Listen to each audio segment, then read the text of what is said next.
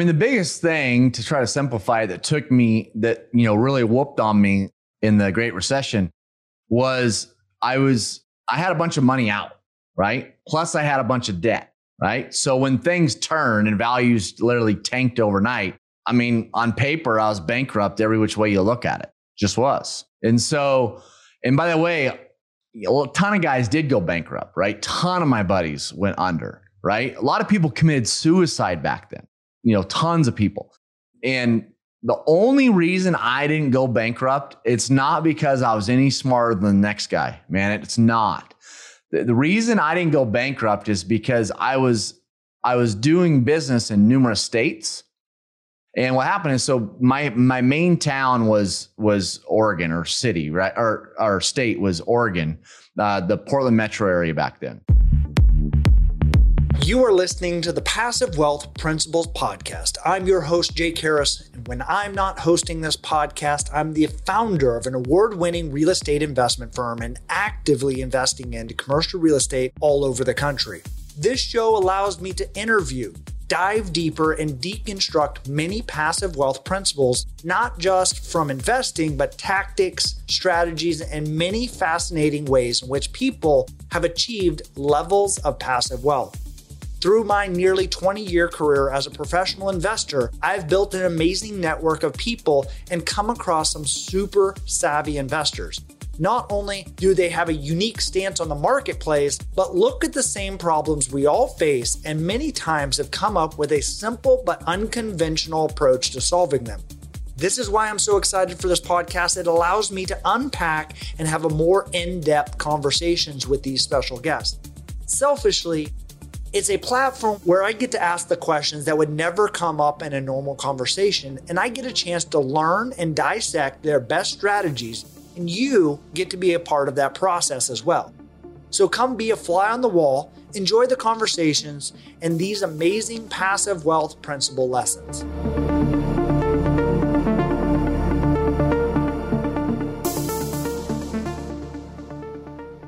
Welcome to Passive Wealth Principles. I'm your host, Jake Harris. Today, I have Cody Bjugan. I actually pronounced his name wrong on the actual episode. I've always pronounced it as Bjugan. I don't know, maybe that's the French or the Louisiana way of pronouncing it. I'm not even from Louisiana. But Cody Bjugan, man, we talk about some amazing things, how you can and how he leveraged investing into some land deals, only $250,000 into the land deal and profit of over $5 million. No debt, no leverage, no anything. So $250,000 in, $5 million out in about 2-year time period. What a fantastic story that is. We also talk about when he almost went to prison for some IRS structuring and he was putting money back into the bank, and IRS came knocking because they thought he was selling drugs or setting up a embezzlement ring or something, laundering money. So that is a fantastic little nugget that you should look out for. And then obviously the way and his story and starts out of getting his high school girlfriend pregnant, how that made him have to jump into reality of working, becoming a tile setter in the unions and the contractor union starting out. So this is, again, a fantastic episode that I'm very excited to share with the people of Passive Wealth Principles. And now, without further ado, Cody.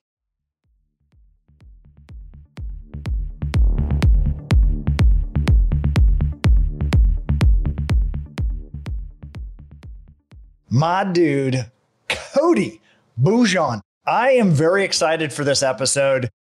You're actually I want to say one of the first few people in GoBundance that I connected up with. And you did the thing that I had some background in, was dirt and land development. And I would talk to people and they'd look at me like I was, had 3 heads or something. And I was like, well, no, you buy land and you have to go to this entitlement. And they're like, I have no idea what you're talking about. And then I find out you've been doing some of those same things for years. So I'm very excited for this opportunity to dissect a little bit of that. For sure. Well, thanks for having me, man. And you're right. I mean, the reality is, even however many years later, in Go Abundance, still 99% of the guys in the room are going to think you have three heads when you start talking about it. And that's what I love about the space, right? I mean, it's a space that's not highly taught and it's not highly competitive. And we're at Vest Right, which is on my shirt. That's our attempt, is to teach more people the space, because, there's life-changing profits in the space and a lot of time freedom that goes along with the space, because the deals, I can go making one deal what, say a house wholesaler, for example, there's one of those on every street corner right now. And right behind them, by the way, are apartment syndicators. But, nothing against that. I mean, but my point is, they'll go do 300 deals, what I might make on one deal, right? And so there's a certain time freedom where you can be successful in all areas of your life instead of just one, through the model. So, but we can get into whatever you want to get into today, buddy. No, I'm very interested to dive into this deeper, because I think it's such a unique niche of real estate. For me, I know you a little bit, and we've got a chance to spend some time together.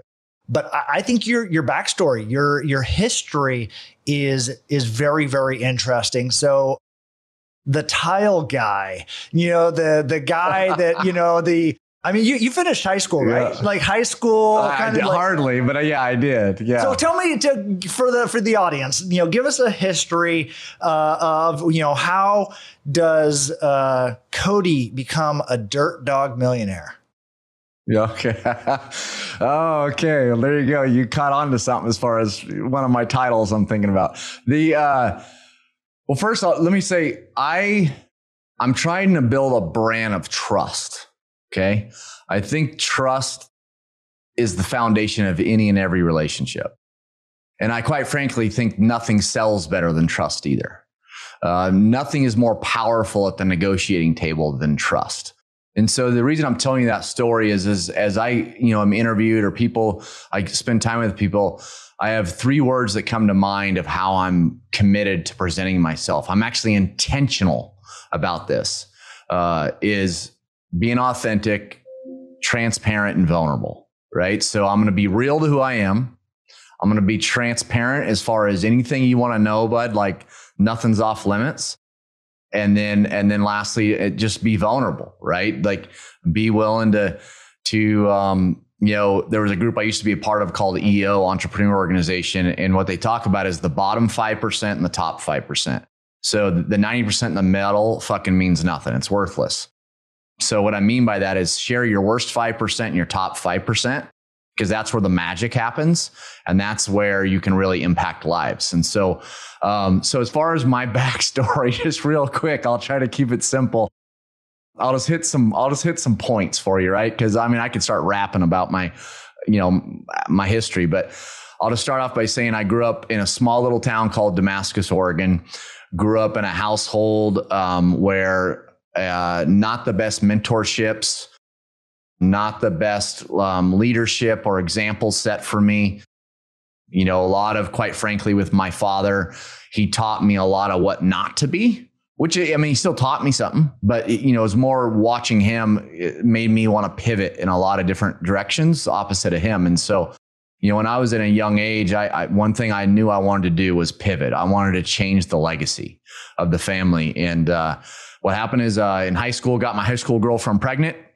And so I graduated in June, and I got married in August, and I had a baby in September. So what happened is, as soon as I graduated high school, I originally was going to go off to ASU, do the whole party thing, right? Screw off. Didn't know, quite frankly, how I was going to pay for it, but and then life responsibilities hit me, and I took ownership for, this young lady that I, got pregnant, and it was my fault. I'm the one that didn't pull out. So anyways, I went right into the flooring union right out of high school, brother, just right out of high school. And the reason I did that is because after 3 months in the union, you qualify for health insurance. And so it was the best way I knew how to be able to pay for my baby boy that was on the way. So I was in that flooring industry. I ended up moving out of the union. Long story short, I was in that industry for 5 years, did amazing things, ended up running a company. We were probably the fastest growing company in the industry in the state. But I got to a point where I either needed to own a store, because I'd kind of capped out, and I was super driven, hungry, motivated, and became a workaholic, quite frankly, which, there's a lot of, I'm not doing that. I learned my lesson on being a workaholic. Let's just say that was a huge failure. So I ended up, do I want to own a store, or I need to go do something different? And a lot of my clients were builders, developers, and one thing led to another, and linked up with another guy, and we went and started land development and home building in 2002. And then made a lot of money, did a lot of great things. Our partnership only lasted 2 years, and then I rolled on my own. And then 07, 08 happened, and I lost 90% of my net worth. Back then, give or take, I was in 2006, I was worth, I was 28. Yeah, 28. And I was worth about 20 million. And by the time I was 29, I was worth probably about 2 million. And I'll tell you, I learned a lot more losing it than I ever did making it. I could have killed it during that downturn if I would have known how to go after the opportunity, but I was a snot-nosed punk, wealthy, living in a mansion, had a Ferrari, all that bullshit. And I didn't have any mentors in my life. I wasn't doing courses. I wasn't doing masterminds. I wasn't going to events. I wasn't reading books. I mean, what the hell? What do I need all that shit for? And so what happened is that, I made it through it. And, but at the end of the day, man, what a huge missed opportunity. I don't believe in regrets, but a lot of wealth was built during that downturn. Anyways, 2011 hits. And by the way, during that downturn, I bought into an online health and fitness company that I ended up running for several years. We sold it in 19. But one story I really want to tell you. So I learned responsibility through getting my high school girlfriend pregnant, right? I learned what a dollar's really worth, or how to view a dollar, when I lost it all in 07, 08. And then one of my pet peeves is the victim mentality. And then in 2012, 13, I became a hypocrite as far as the victim mentality. And what I mean by that is that I went through about a 3-year phase in my life, where about 2.5 years, where I was hitting the bottle 3-4 nights a week, escaping reality, getting hammered. And it's because I felt sorry for myself. I was trying to escape. And the reason I felt sorry for myself, and this will be, I get a kick out of the story now, is that when the market crashed, I started selling all my toys, right? Whatever I had. And it was all after-tax dollars, blah, blah, blah. But I started having everybody pay me in cash, because when all that was going down, we didn't know it was on the other side. So my wife and we were like, let's start stacking some cash. So I stacked some cash into my safe. And when the market started coming back in 2011, 12, I was like, I need to get this cash back into the system, because I started to get back into real estate. And a guy's like, Cody, don't go. I don't remember how much cash it was. Let's just say, I think it was around 100 grand, not a ton, but enough cash to, get someone's attention. And so a bunch of my buddies were like, Cody, don't go put 100 grand cash in the system all at once, right? Like, IRS is going to be all over you, right? Where did that cash come from? And so they're like, do small deposits in numerous banks, keep them below 10 grand. And that's how you get back in the system. Well, lo and behold, probably, I don't know how many months later, my wife calls me when I'm at work, and she says, Cody, you need to get home. I'm like, why? She says, well, there's 2 IRS agents at our front door. I'm like, what? I'm like, the IRS sends letters, not agents, And so I get home, and I'm being prosecuted for something called structuring. And so structuring is a law that's in place to catch criminals that are trying to basically embezzle money. It's drug money, right? And so it's a law that, whether you know it or not, it's you commit the crime, whether you know it's a law or not. So what happened is I went into a victim mentality at that point, because I quickly found out through hiring the criminal attorney and all that shit that I faced 5 years in prison. And so one thing led to another. We're seeking out the feds. I hate negative energy, so we're chasing them actually to settle the deal. We end up settling it out. And so the deal was made is that, I took a misdemeanor and they got to keep the cash. Even the agent acknowledged they saw that it was all after tax dollars, meaning that because I had bills of sale for everything I sold, I had a journal, a log of every cash deposit I made in my safe. Everybody could see that it was after tax dollars, but it's irrelevant. The crime was still committed. And so I really came to realize, when you go through something like that, it's hard to relate to people that have been through really tough things unless you've gone through them yourself. And out of losing my money, out of getting my high school girlfriend pregnant, that right there is that I believe the Lord is building me. He's making a warrior out of me. He's creating life experiences in my life to make me stronger. He's preparing me for battle. And that particular life experience, that particular battle made me stronger than any other battle I'd been through. And I'm grateful for that, right? Because, those that have been through tough stuff, one, I can relate to a lot of them, but also it is hard to shake me. Or I should say it's a lot harder to shake me now than it was before that. So that whatever that was, we settled that deal in 15, 16, and I've been doing my land deals. And then, where we're at today is I started teaching what I do in 2019 through Vestrite, which is on my shirt. I have my company Allied Development, which beginning of 2021, I ended up getting out of the way of that company. I have a CEO in place and a headquarters in Dallas. I live in Scottsdale/Paradise Valley, Arizona. And my business is exploding. And it's because I finally humbled myself to realize I needed to get out of the way. And I needed, the biggest thing holding my company back was me. I was the biggest thing. We had huge opportunity, huge potential, and it was me. And that was a humbling experience. I realized I had to separate Cody Bjugan from Allied Development. Those two brands or identities were very much tied together. I was the company was me. As soon as I split that apart, I got out of the way of my company. We have multiplied, and we're doing deals all across the country now. And I'm focused more on where my giftings are, and life's good, man. And I have opportunities to get on podcast interviews like this with guys like you. So it's been really fun to have an impact and to be able to be a part of people's lives and spread my circle of influence, I should say.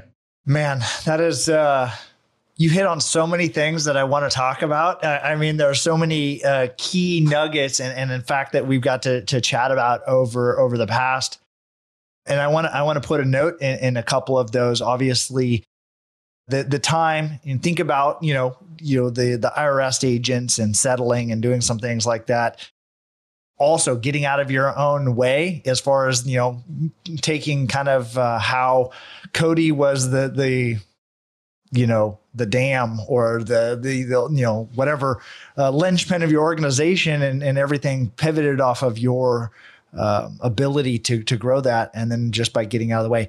But what I wanted to dive back into was we shared a story about your first land deal and about your mentor that you reached out to. And I just think there's a lot of value in that because of some of the things, and maybe you don't even exactly remember the story, but I'd like to hear as far as the first land deal that you did, and you were driving by this piece of parcel and stuff, and then how you reached out. I'll tell you that. Yeah. Okay. So, and that gentleman at the time, he wasn't a mentor of mine, but he was a big name guy in town, right? And everybody know who he is. He was he was one of the highest producing real estate agents in the city. Okay. So everybody knew him. His name was on bus benches and billboards and blah, blah, blah. So what happened is, this is when I was still in the flooring industry at a company called McAdam. And, I was kind of rolling. I was, running that company at the time. And I wanted to buy a piece of land to actually build my personal home on. And so, and there was this piece of land I drove by all the time, and there was this shitty old little sign out front. It was kind of like a for sale by owner sign. It looked like it'd been out there for 20 years, right? Completely weathered. So I called this guy, Brian. I'm like, hey, Brian, my name's Cody, blah, blah, blah. Here's who I am. I'm looking for a piece of dirt, in the area to build a house. And you have anything you'd recommend to me? He's like, Cody, there's a piece of property right around the corner from where I personally live that's the piece you should go buy. Go buy that piece. I said, okay, thanks, Brian. So I don't know. I called Brian back weeks later, maybe a month later. I don't remember. I was like, hey, Brian, so I bought that one. That was really fun. Like doing real estate is a blast. Like, you got any others? He's like, dude, who's this shit snot-nosed kid? Like, because he kind of find out he was thinking about buying it himself. He wasn't taking me serious. And that's kind of how his and I's relationship took off. And because then eventually he saw where I was at Macadam, he saw where I was kind of hit a ceiling and I needed to do something different. And then that's when he asked me if I would partner with him and we could go do, because he was an agent, and let's go do land and build homes together. And then we're still buddies to this day. I just talked to him the other day. And just because you're buddies, by the way, doesn't mean you make a great partnership, just to be clear. And so I've learned that a few different ways. But yeah, that's kind of that was the kickoff for that relationship, which then put me into the space I'm in. Yeah. And to me, it was the symbol of just taking action. And that's what I love about you, is that like, you're an action guy. Like you just, you don't necessarily think about the consequences. Sometimes you're not over analyzing your things. You're like, no, I'm not pulling out. Like, this is awesome right now. Oh, wait a minute. Now I have to deal with the other side of that. But the reality is that by taking action, it launched you into this new career of land. 100%. And I'll say, like, action's never been a challenge for me. What I have found out though, like, I'd much rather, what do they say, that a plan you take action on is better than the perfect plan that you don't take action on, basically. And so I probably take action, just being frank, to a fault. And I'm learning that as we're building out our corporation, like with all these employees and this team. Like, you and I were talking about it a minute ago. Like, I want to go implement it all right now. And it's just not effective, right? And so it's knowing how to prioritize what to take action on first, second, third, fourth, and fifth. But yeah, action, we've all heard it a million times. I really don't.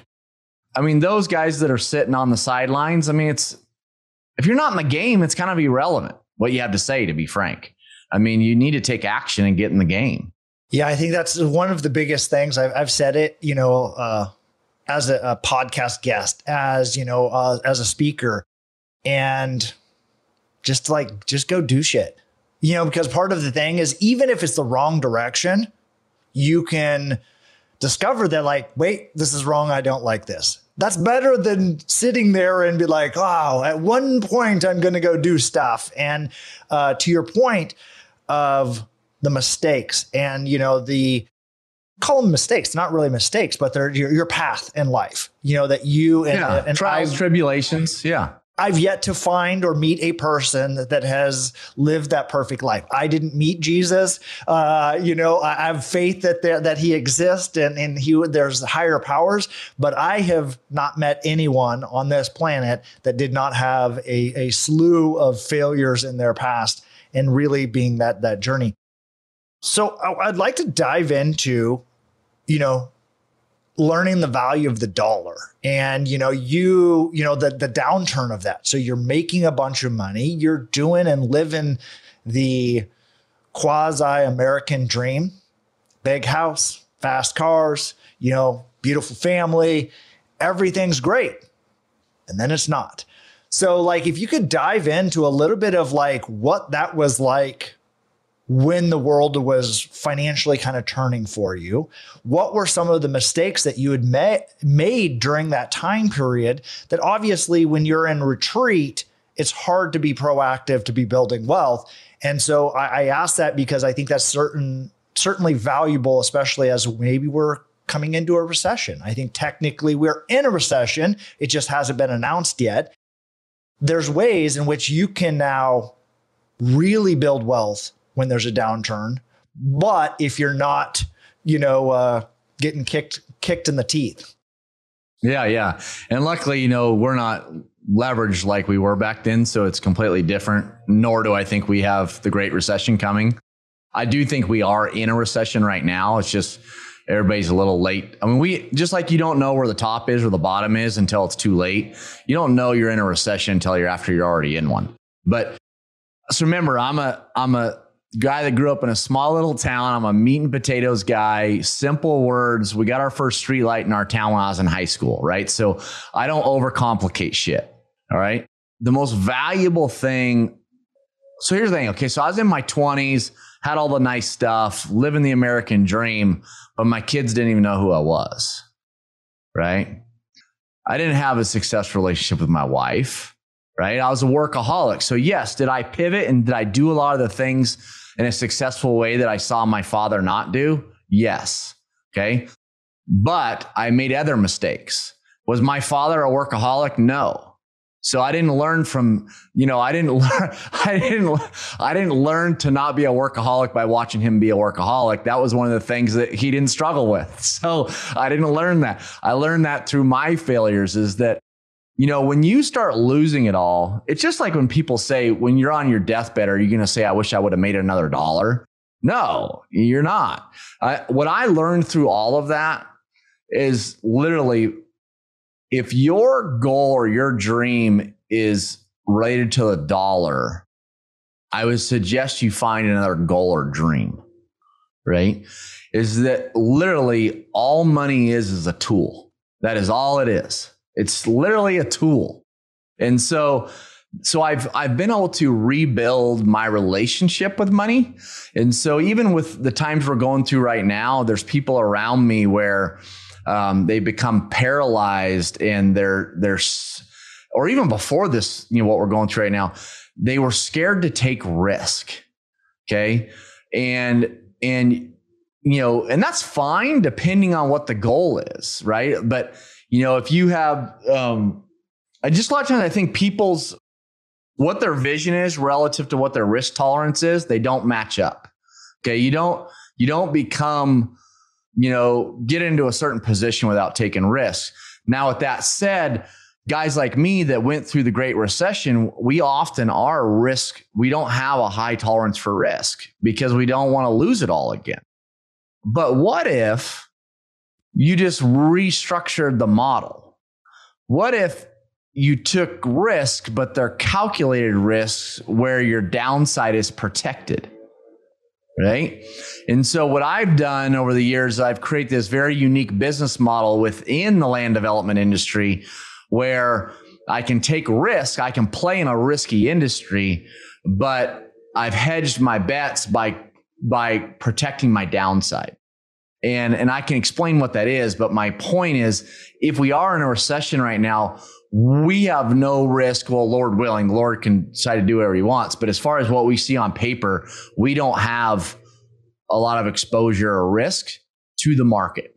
And it's because of how the model's built. So, I'm kind of rambling at this point, but I just know that, my joy, my happiness, I'm getting ready to leave next week and go, out of town for over a month. To me, that's exciting. Those special moments with my family, those, I'm a spiritual guy. I think, that, a man of faith. One thing that's popped in my head is just because I want to drop this, with you on this interview is this thing of this, one of my shirts, it says, believe, action, faith. And, one of the things that really hurt me in the last downturn is that I wasn't exercising my faith muscle. If you try to control everything, you're fucked. You're done. Okay. You cannot control everything. Is that you need to believe in yourself and whatever it is you're trying to accomplish. You need to take the action to make that take place. But at the end of the day, the rest is up to faith. You're not in control of everything. As soon as you try to control everything, you're done for. Is that you get up every morning, you hoe your field, but at the end of the day, the vegetation's not up to you. It's just not. And I lost a lot of years probably off my life and hair, as you can see, going through that downturn because I was trying to control the outcome of everything. And it's just not possible. It's just not. Are you guys enjoying the show so far? Look, two of the most common questions I get asked are, where can I find good deals to invest into? And is it possible to invest alongside of our deals as a passive investor? So my team and I wanted to put together an insider list where you can get first access to investment opportunities due diligence resources, and best practices for those interested in investing passively into deals like the ones we talk about on the show. Those deals are mostly in the commercial real estate space, but I oftentimes get exclusive access to deals of people like the guest on my show. If those deals pass our criteria, we pass them on to those on the list. To gain access to this insider list, all you have to do is go to www.catchniveswithans.com and hit the big orange button on the top right of the page. We also host events, dinners, and give away VIP access to events that I'm speaking at or attending. Once again, it's www.catchniveswithans.com and hit the big orange button on the top right of the page. For those that are serious about passive wealth building, we'll see you on the inside. Now, back to the show. Yeah, I think that's a great little nugget is that, there's only certain things that you can control.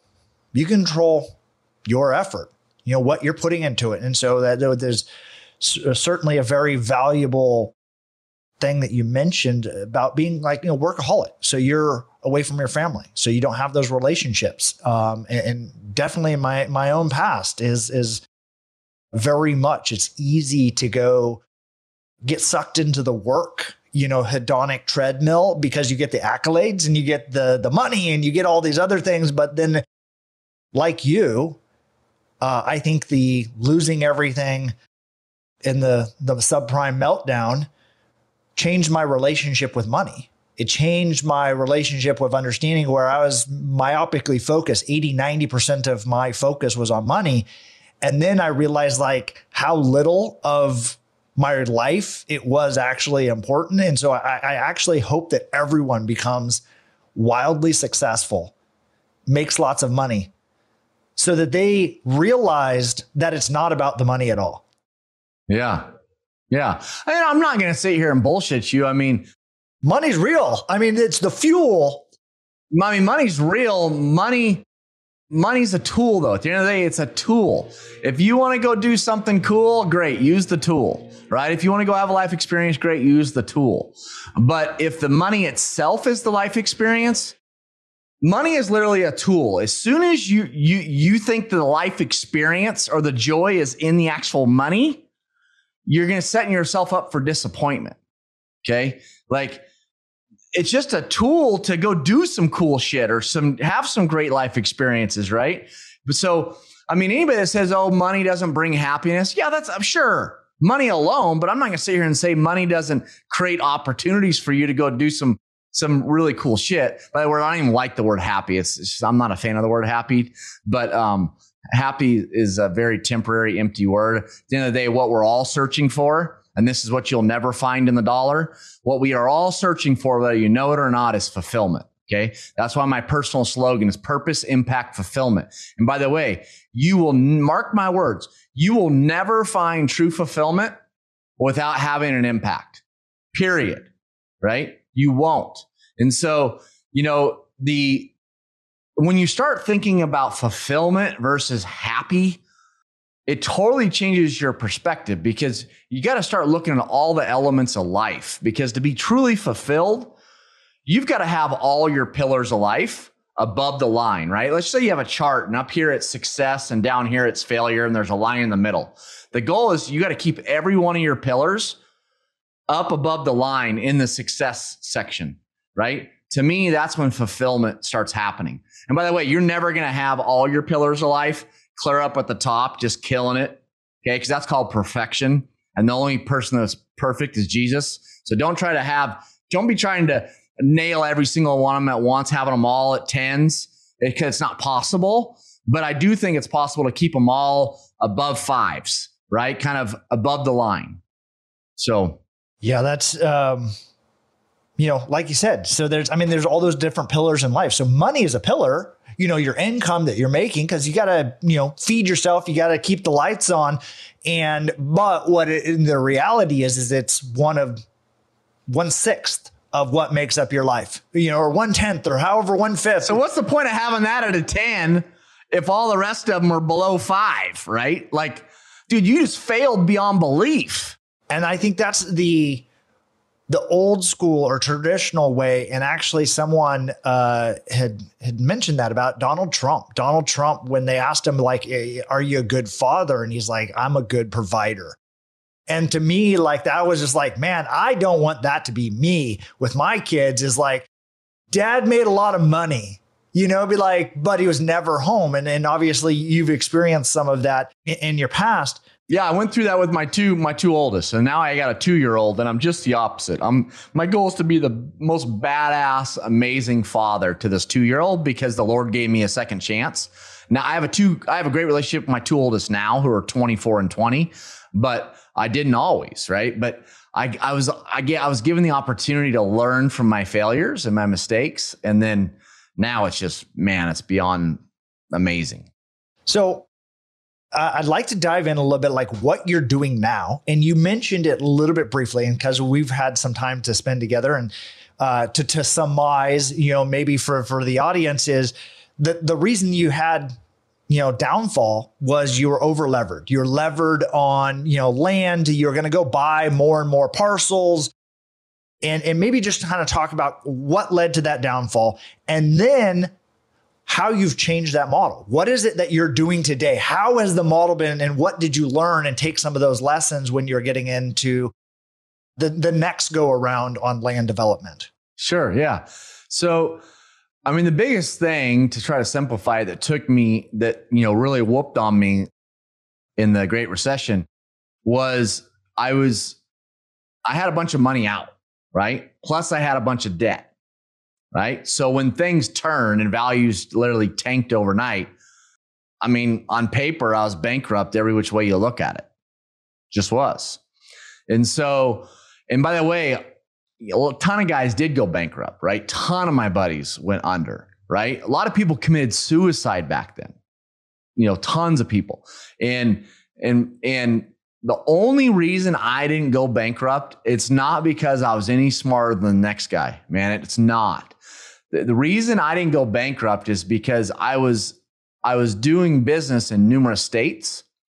And what happened is, so my main town was Oregon, or city, right? Or state was Oregon, the Portland metro area back then. And that was my main, where most of my projects were happening. But I was also over in Boise, Idaho. And what happened is, Boise, Idaho is more of an urban sprawl market, and where in Oregon, they have what's called a UGB, or an urban growth boundary. So they control supply, right? So it's hard. It's a lot harder for that market to go oversupplied. Now it still can, but it's harder. And so what happened is, in Idaho, I got hurt over there about a year and a half before anybody else in Oregon was experiencing any type of downturn. And so I took my lickings in Idaho, and then I was able to come over to Oregon and start exiting a bunch of my deals before, the shit hit the fan, So that's what saved me. That's the only reason I didn't go under. Just being frank with you. But the biggest thing that took me down back then is that I'd closed on land. Okay. And then I would go and develop it. I'd put in all the infrastructure, all the, the utilities, the street, everything to create a finished subdivision or neighborhood that was ready for homes to be built on. And so what happens is, when you're in the middle, and by the way, so that, let's just use round numbers, because I'm going to refer to my model that I have today. So let's just use really round numbers. Let's just say a project back then, let's just use smaller numbers than what's real, but let's just say on a deal, I had $1 million cash in a deal in order to close on the land and go get an A&D loan, which it was always a lot more than that, but you'll get my point. Is that, let's say I had $1 million capital into that deal in order to close on the land and then go and start the construction, start the land development. Well, on top of my $1 million, I also had $3 million of debt, right? So it's like a 1-to-3 ratio. Basically, call it, 33% down on a deal, right? Of capital. And so, but what happens is, like in Idaho, I'm thinking Idaho right now, I think I had those finished lots sold for like, I don't remember what it was, $150,000 a lot or something. Well, I'm right in the middle of building this thing, right? and my values tank clearly down to like 60 or 80 grand a lot. Well, now the project's done for. I mean, it's done. And so, but what I did do is I finished the project out and got it done. But the big exposure is when you're in the middle of these developing these land deals and then the market turns, you're done for, right? Now, certain guys built themselves out of it, right? Built homes and rented them out or whatever. I was never smart. I wasn't that smart. I didn't know that I didn't even think of that strategy back then. But so the model today is what we do is the public home builders, of our country, there's many of them, is that what they need, the biggest reason we have a shortage right now in our country of homes is because builders don't have anywhere to build homes. Okay. They're looking for somewhere to build. So what we do today is we specialize in going and finding land off market that is developable. We take it through the entitlement process or the land use process, or we take it through and we get what's called preliminary plat approval. Okay. So we go through the political approval process and we get it in a pretty little bow. It's now an approved development. And then we sell those deals to our clients. And let me show you where this is pretty phenomenal. So remember I used that example a moment ago. I was in the middle of a development. It was $1 million cash in plus $3 million of debt. Well, let's use that scenario in this new model. Well, in that scenario, it might only cost me $100,000 to get it to be an approved subdivision. Undeveloped at this point, no construction, but an approved subdivision. So I'm in 1/10 the cash I was when I would actually develop it. Okay. Plus, I have no debt up to this point. Right. And then Cody, why don't you have debt? You had to go through that entitlement process and you bought the land. No. If there's anything you can learn from me today, just one fucking thing, excuse my language, but one thing, sorry, I start cussing when I get passionate. If there's one thing you can learn from me today, is that if you're going to play in the development space, if you're going to pay for a diamond, you got to make sure it's a diamond. And in our space, it's not a diamond until it's approved. And that if I'm going to pay development values for land, there's no way I should ever close on that land without having all the entitlements, all the approvals in place. That's just, unless you're buying it at as is farmland values, okay, which a lot of times you're not. You're usually not because people want the big dollars. Is never close without approvals. So what happens is I don't have any debt at this point. And my buyers are going to buy it from me at approval. Well, I'm also going to close on the land at approval. So I do everything double closing, simultaneous closings. I use my buyer's money to pay my seller, and then I make my scrape out of the middle. Well, Cody, you mentioned a moment ago that you protect your downside. So that's why you don't have a lot of exposure in this market. You're right. So, well, Cody, you have $100,000 in the deal. You run the risk of losing that $100,000. Well, do I? But here's the thing. When I go and I pre-sell my deals to my buyers early in the process, I get non-refundable earnest money from them. So as long as I don't default, that earnest money is non-refundable. So as long as I get the project approved, okay, that earnest money is non-refundable. On average, our buyers' earnest money at the minimum is equal to our total capital in, if not 3 to 5 times our total capital in. So even in a down market, as long as I still go get the project approved and my buyer walks, me and my fund, let's just say on average, have still 3x our money. Does that make sense? So we don't have exposure.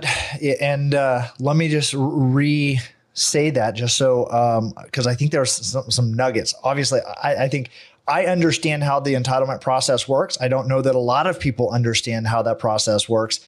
So you go tie up land, you go for closer or, some version of closer to the development price, because you're not buying it for raw land or farmland, whatever that is. Yeah. And let me stop you. Let me clarify. Can we clarify something for you there real quick?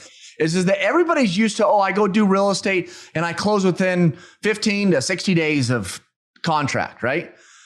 That's fine. And if a seller comes to me and says, hey, Cody, no, I need you to close in 30 to 60 days. No problem at all. I will close in 30 days.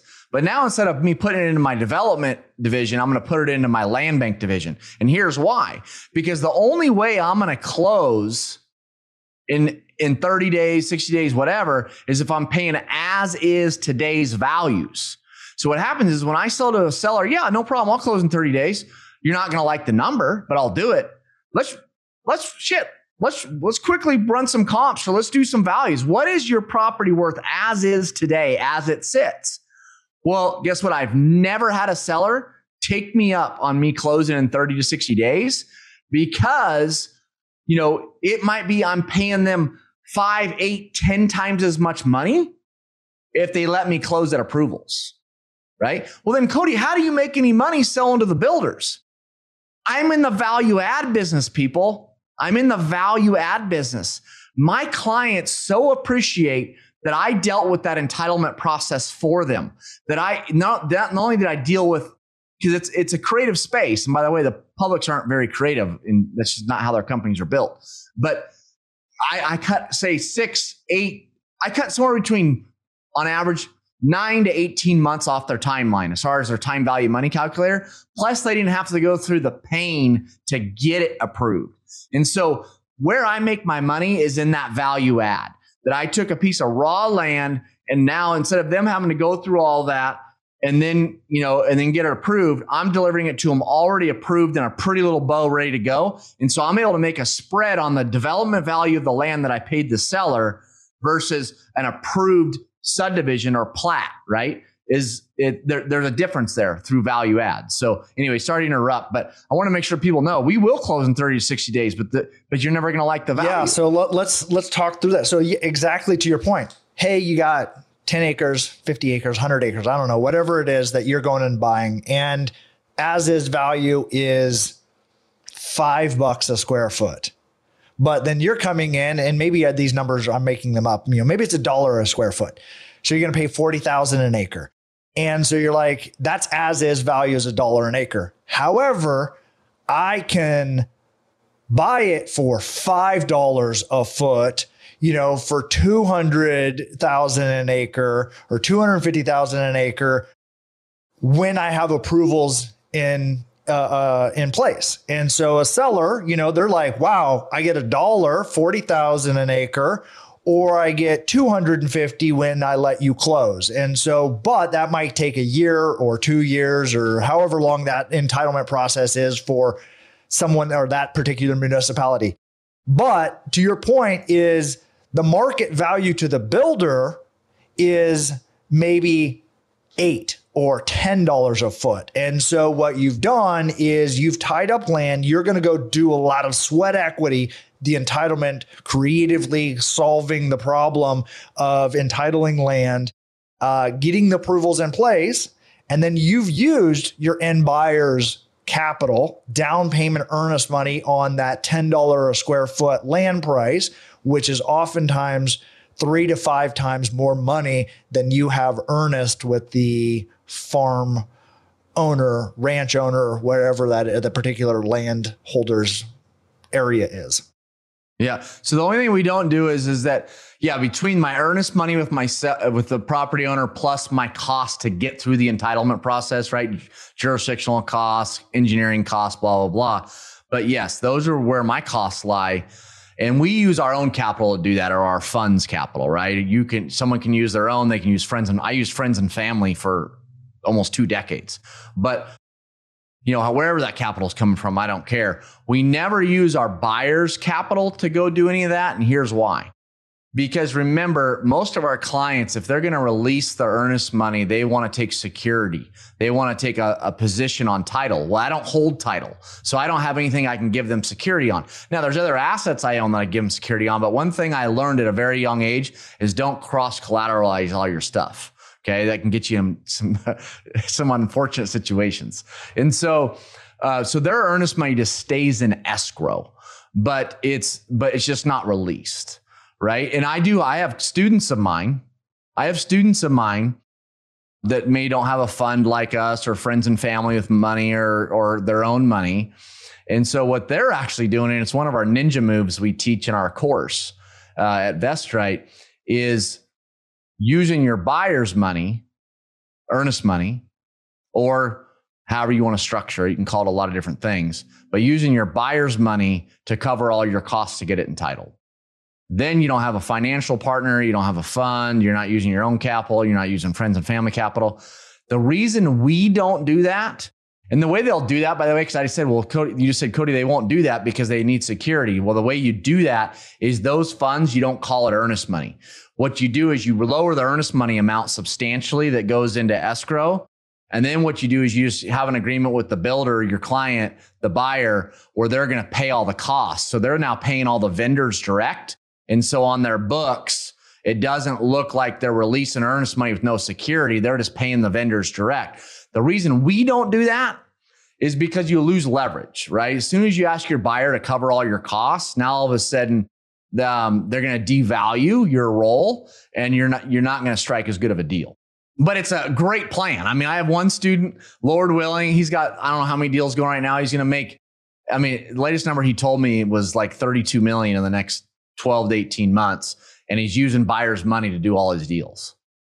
That's such a clever way of doing it. Obviously, yeah, the structure of that becomes very important. So like when you're doing a deal, what, and I know you, but it's like, what kind of profits are you making on this? You got 100,000 that you're entitling, engineering, civil engineers, maybe, attorneys, legal, meeting with the city councils or the town council meetings and going through that.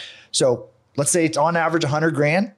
Yeah. So it depends, right? When I first got started, we were doing projects that were 2, 3, 4 lots. Today, we really don't look at anything unless it's in a real high-end market, because it's all about revenue, the top dollars. But on average, right, we don't do anything that's less than 100 lots, right? We're doing projects that are 100 to 500 lots. So, there will be certain markets, right, that where the values are so high that we would do a deal that's 50 lots. But for the most part, we don't. And so let's just, in very simple terms, and this isn't, so you first asked, what do we make on deals? So we don't have anything on our books that I'm aware of. Remember, I'm not in the day-to-day company, but we don't have any deals on our books that I'm aware of that we will make less than 7 figures, right?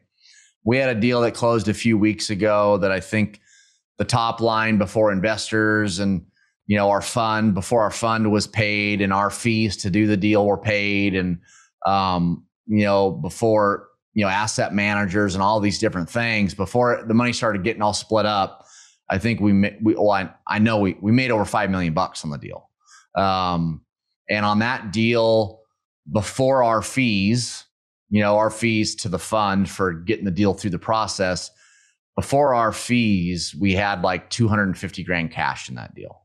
And so I'd say our average deal is that was a good one, right? But I'd say our average deal, the top 5%. Before we want to know about the top 5%, not those the middle 90.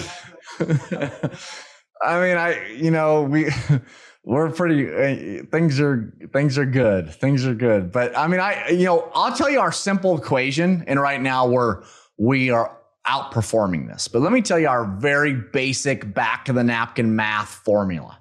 Okay. We will have 300 to 500 grand cash into a deal between our earnest money to the seller and our cost to get it through the process, right? 300 to 500 grand. And we will get that 300 to 500 grand back, plus make at least at a minimum $1 million. So now, like I just shared with you where the numbers were a lot different, right? It was 250 and 5 million, but that's our kind of our minimum threshold of what a deal has to look like for us to even consider it. Yeah, that's like you said, it can also quickly go the other direction. Builders stop buying. Now they cancel their contracts, and at least you have and that's okay, because let's say I got 300 to 500 in. That means that at a minimum, I have 300 to 500 grand non-refundable earnest money in escrow. Okay, let's take that one deal. Let's take that deal. I had 250 grand cash in. You know what my buyer's non-refundable earnest money in escrow was? $500,000. It was over $1 million. So the market crashes, they walk. As long as I don't default, I just 5X'd my fund's money. Yeah, that's. The walking through the trenches of subprime meltdown, I think it really taught you some lessons. I know we're kind of winding down. I want to actually dive in a little bit into you removing yourself from the day-to-day operations. So like, what was that process like for you? And, then what has been your experience, or what was limiting your performance of your company when you were still doing the day-to-day? So I came to the realization in 2020. So let's just say 2.5, probably 2 years ago, realistically. We're middle of 22 right now. That one thing I'm working on, Jake, is constantly, how do I become more humble? Humility is so powerful and just so, man, it's so good. As soon as you quit blowing smoke and mirrors and trying to pretend or trying to bullshit, like as soon as you just commit to the words authenticity, transparency, and vulnerability and just be who you are, man, life becomes so much more fun, for one. And two, man, people start trusting you and respecting you. And I mean, they love that you don't know what the hell you're doing, right? I mean, they respect you for it because most people will never say it. But so just 2020, I just going through that humility process and looking at the size of my company. It was me and 2 or 3 people. And yeah, were we making 7 figures a year? Yeah. But, we were doing, 1, 2, 3 deals a year, and we just weren't doing anything. And quite frankly, it's because, I'm a visionary. I'm an entrepreneur. So as soon as you ask me to start putting systems in place and hiring people and quite frankly, nurturing people, and like, I love our team and I would do anything for them. I'm loyal. I care. I have their back. But dude, I don't want to nurture them. I'm not the one that's going to come around and I love y'all, but I'm not the one that's going to ask you about how your kid's baseball game was. I'm not that guy. And so because I'm just not a good leader, right? I'm a good leader from a visionary standpoint, but I'm not, I am a visionary, not an integrator, not an implementer. And I knew that about myself. And so because of that, now, have I integrated? Have I implemented before? Yes, clear back in the Macadam days. I was the one that kind of grew that business. But because back then, I'd rather have made $1 million a year and not have to do anything I don't want to do versus make 40 million a year and hate life. And so because I don't enjoy that stuff, I was always holding the company back because I wasn't willing to go do it.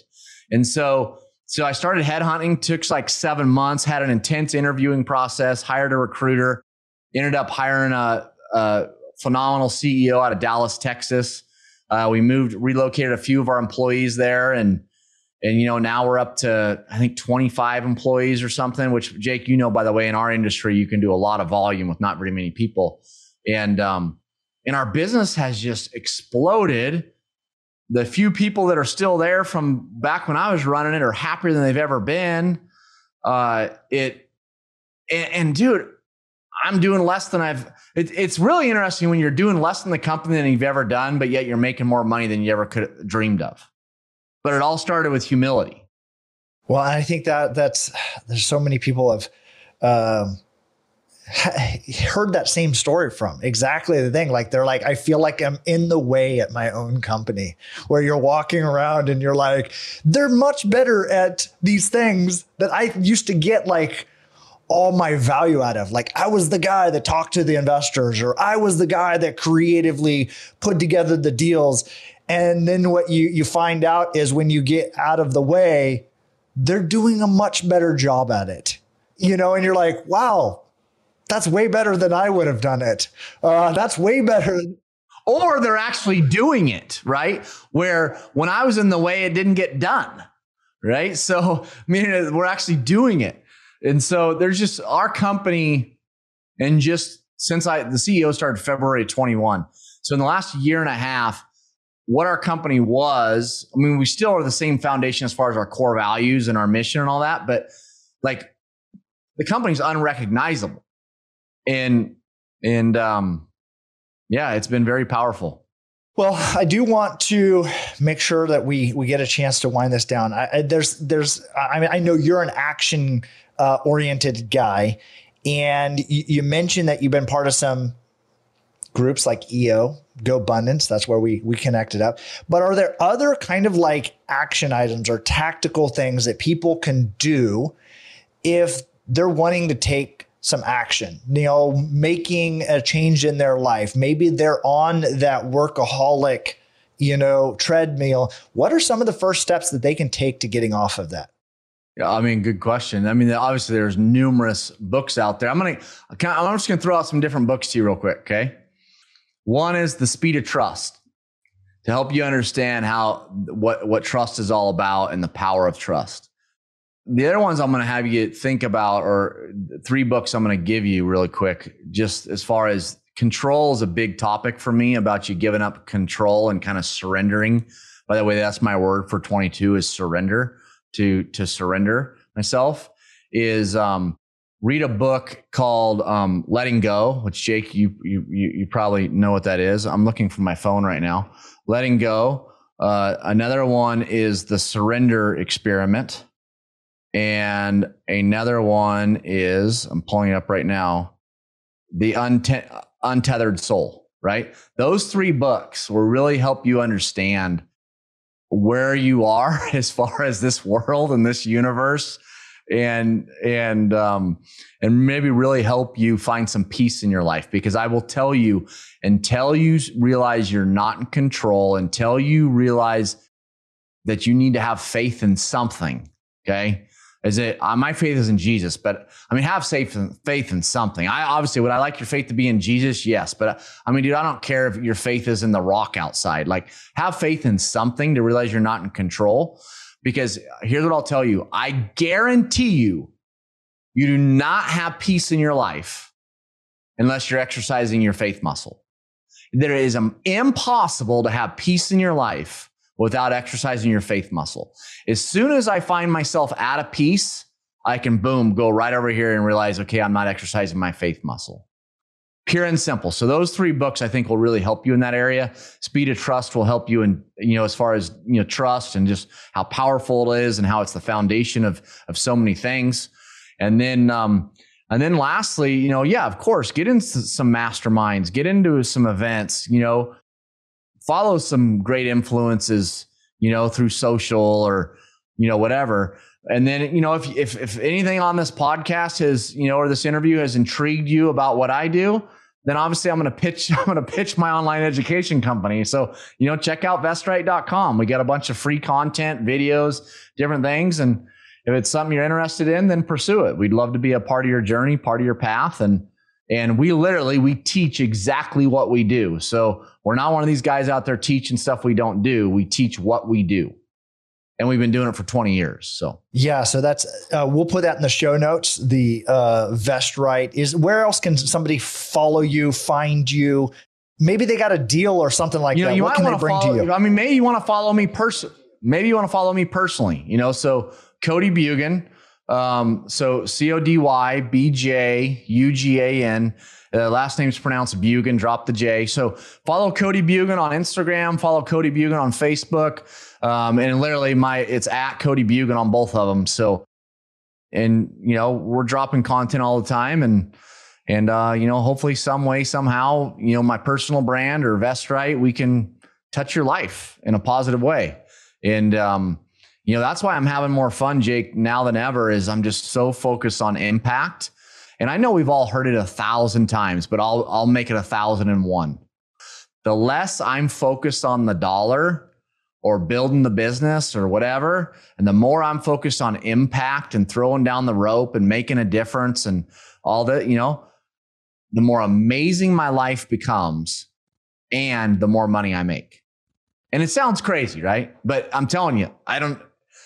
Well, I think that there's so many bits of insight and wisdom in that this is for the people and the audience listening is, you only gather that experience going through, downturns, going through those, despair. We didn't get a chance to really dive into some of the things about like what it's like when you're going through that downturn. Like, why'd you just have cash? Well, I'm going to guess, I know where it was for me, is like I was overdrawn on every bank account. So I couldn't even put money in the bank without them taking the money. And so that's why I moved to the same thing, to just using cash. So obviously it created, things where criminal acts of trying to get money back into the system. And there's just things that you learn from being through that is hard to translate.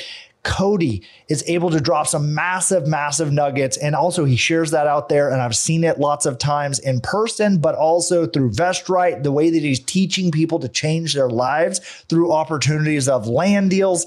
And really think about that, 10xing your money or 20xing your money, or even using other people's money, leveraging their money to then potentially even change your life. And that is unbelievable. Go follow Cody Actually, I tried to say Bjugan, but it's Bjugan. Bjugan. Yeah, I say Cody Bjugan at all of the places that'll be in the show notes. Put it in, follow him at VestRight. I appreciate you. Again, this has been a fantastic episode of Passive Wealth Principles. Thanks, buddy. Thanks for having me. I hope you enjoyed that episode today on Passive Wealth Principles Podcast. Make sure to subscribe on whatever platform you're listening to this on. If the episode made you think of someone, go ahead and take a screenshot and share this episode with them. You can tag us or find us as a podcast at Catch Knives, or me personally at jake.realestate. For those investors that are listening to this and want to be able to take advantage of distressed investing opportunities, a perfect place to start is my best-selling book, which also happens to be called Catching Knives. It's a full breakdown and guide on how I and many of my partners take advantage of opportunities in distressed commercial real estate. Go to www.catchkniveswithans.com and grab the book there, as there's a few book bonuses that I know you'll love. Once again, www.catchkniveswithans.com. Take care, and I'll see you in the next episode.